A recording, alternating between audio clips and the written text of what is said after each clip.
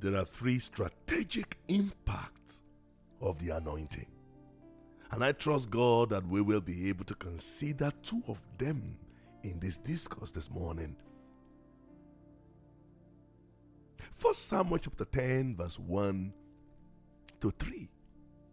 Then Samuel took a flask of oil and poured it on his head and kissed him and said, "Is it not because the Lord has anointed you commander over his inheritance?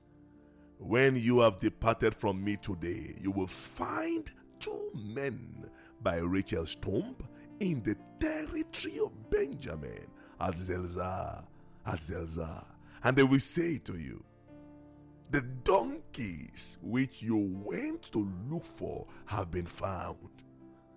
The donkeys which you went to look for have been found. Friends, the anointing provides divine direction.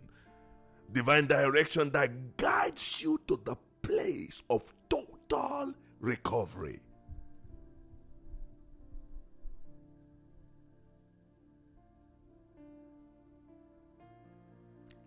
Recovery is impossible without direction, and direction without the anointing of God upon your life is practically difficult. The anointing. The anointing is the impartation of the presence of God upon your life that guides you with accurate precision. Accurate. You cannot afford to walk in error when the anointing of the Most High God is upon your life. As soon as Saul was anointed, a clear signpost of those who will inform him about the recovery of what he was looking for days was presented to him. Friends, what you are looking for is in the anointing. What you are looking for is in the anointing. The reason we go round and about wasting strength, energy, and resources in looking for what is lost is simply because we are lacking in the anointing. We are lacking in the anointing. Many people have spent the most of their Christian years looking for something or the other. Some are looking for wealth, others are looking for fame, some for lost material resources, others for their spouses. Some are looking for spiritual upliftment, others are looking for breakthrough in ministry. Some are looking for business breakthrough, others are looking for business expansion. Friends, whatever you are looking for is in the anointing of the Holy Spirit and power. In all your gettings, get the anointing of the Holy Spirit and power. David, the anointed of the Lord, in his famous Psalms 23 says, and I quote, "The Lord is my shepherd, and I shall not want. He makes me to lie down in green pastures. He leads me beside the still waters. He restores my soul." He restores my soul. Divine guidance always precedes total restoration. Oh yes, divine guidance must always come before restoration can take effect. You will mumble and fumble and run helter-skelter if you do not know how to be guided by the Spirit of God. How to be guided, how to be led by the Spirit. One main purpose of the anointing of the Holy Spirit is that it provides divine precision, divine guidance on what to do, where to go, how to go, who to meet, and how to interact with those who you meet, and what divine interaction with such people will produce.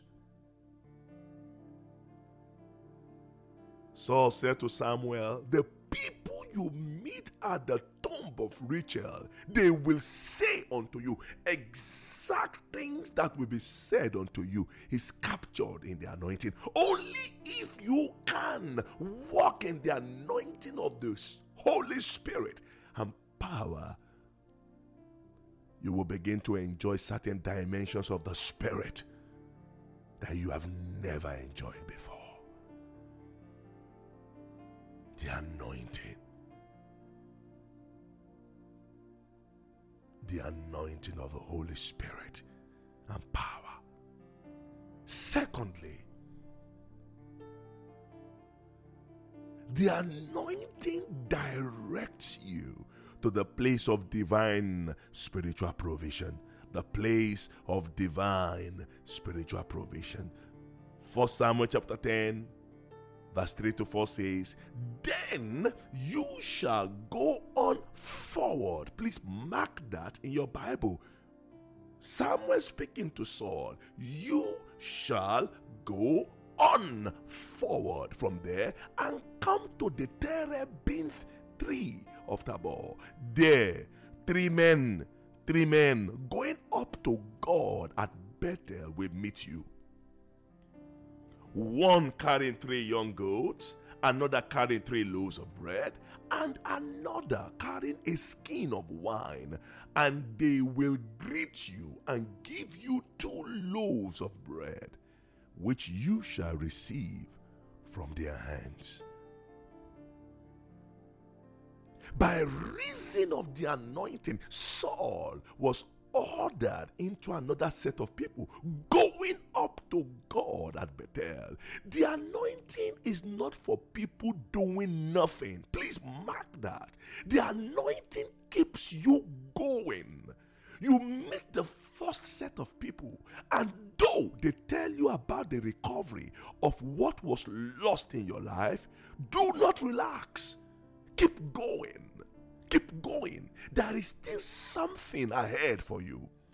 The process is not complete until you get to the place God has intended for you. Don't stop. Don't hold back. Keep going.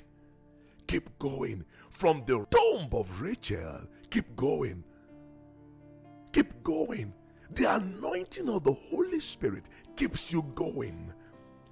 It is in your going that you will meet with those who carry substance in their hands, who carry the oil, who carry sacrifice in their hand. The first set of people you meet can only provide information on what was lost in your life, and now you can find them. And many people, many Christians, many believers end their Christian journey at the tomb of Rachel. The moment they find what they are looking for, then they stop going forward. They stop advancing. They stop seeking God. They have found their lost donkeys. They have gotten their dream job, their dream home, their cars. Oh, ministry is doing well now. How sad it is when I hear men say to me,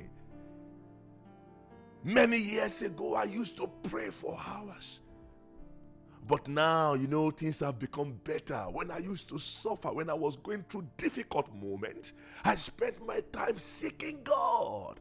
But now, things are much better now. Oh, such men and women have been trapped at the tomb of Rachel.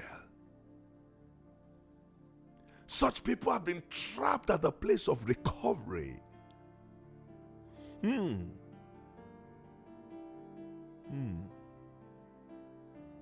Many people have gotten their healing. They've gotten their healing, their breakthrough, their deliverance. And as a result, they sit back to relax and ride their donkeys about town. Unknown to them, there are still dimensions of the Spirit that should be experienced. There are still dimensions of the Spirit ahead. God's intention for His children is not just for them to be trapped at the place of recovery, but for them to move on and move on to Bethel, where they encounter men going up to God in Bethel, going up to God with sacrifices in their hands. There are still dimensions of the Spirit that should be experienced before the anointing can be fully activated, before the Spirit of God can be released upon you without measure. The anointing settles your emptiness, your worry, your pain, your loss, and brings you to the place of recovery. But that is not the ultimate purpose of the anointing. Many are trapped in the testimony of their restoration, but they forget that restoration is actually what belongs to you. It's actually getting back what is originally yours that was taken or lost or stolen. So to sit with your restoration and remain there is doing yourself a great disservice. There is more ahead. There is more ahead. The real deal is ahead. There is nothing new about your restoration or the recovery of what belongs to you if there is no new divine provision added to it. So as you continue to walk in the anointing and advance, you will come to a point in your journey of faith where you will encounter divine provision. That is where you meet the men and women who are going up to God at Bethel. You will identify such people by what they carry. Yes, by what they carry. The first set of people are only relevant enough to provide information about the recovery of your loss. They are good people, but they cannot go beyond the tomb of Rachel. To stay with them is to remain at the beautiful tomb of Rachel. You know Rachel was really beautiful.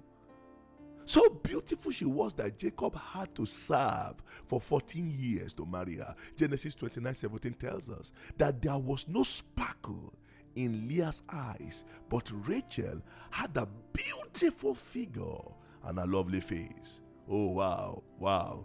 So the beautiful tomb of Rachel was the meeting point of those who carry information and news about the recovery of the lost donkey of Saul's father. To stay there and be celebrating is to celebrate beauty at the tomb.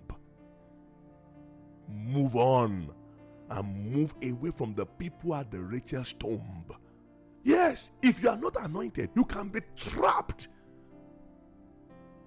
at Rachel's tomb, celebrating recovery and thinking that is the maximum place you can get in the spirit. Move on to the next level.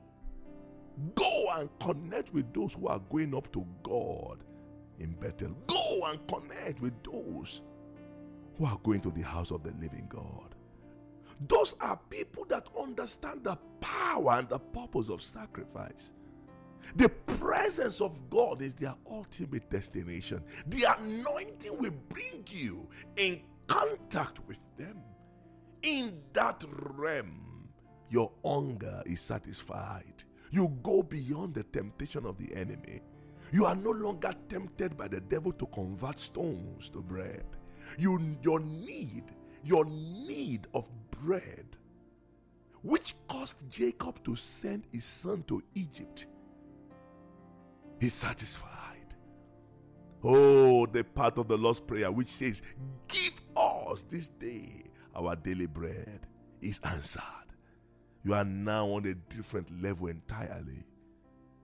The anointing brings you in contact with real, godly people, passionate about the presence of God. Men and women ascending up to God in Bethel. But when you get the bread as well, do not stay at Bethel. That is one more level you need to get to, and then the Spirit of God will rush upon you. the anointing. The anointing directs you to the place of recovery and restoration. And then the anointing brings you to the place of provision. In the name of Jesus. In the name of Jesus, I pray for you this morning that by the reason of the anointing of the Holy Spirit and power upon my life, that which has been lost in your life, in your marriage, in your ministry, in your calling, in your family, in your heart, in your relationship with God, in your passion for God, that which has been lost, today I proclaim a recovery. I proclaim total restoration. And I decree upon you in the name of Jesus that as you advance further, as you go forward, you will come to that place, that spiritual place of divine provision. A place of divine provision where you encounter men and women with a deep hunger for God. I proclaim this morning in the name of Jesus that the anointing of the Lord is bringing you to the place of divine provision. The place of divine provision. The place of divine provision. In the name of Jesus. Amen.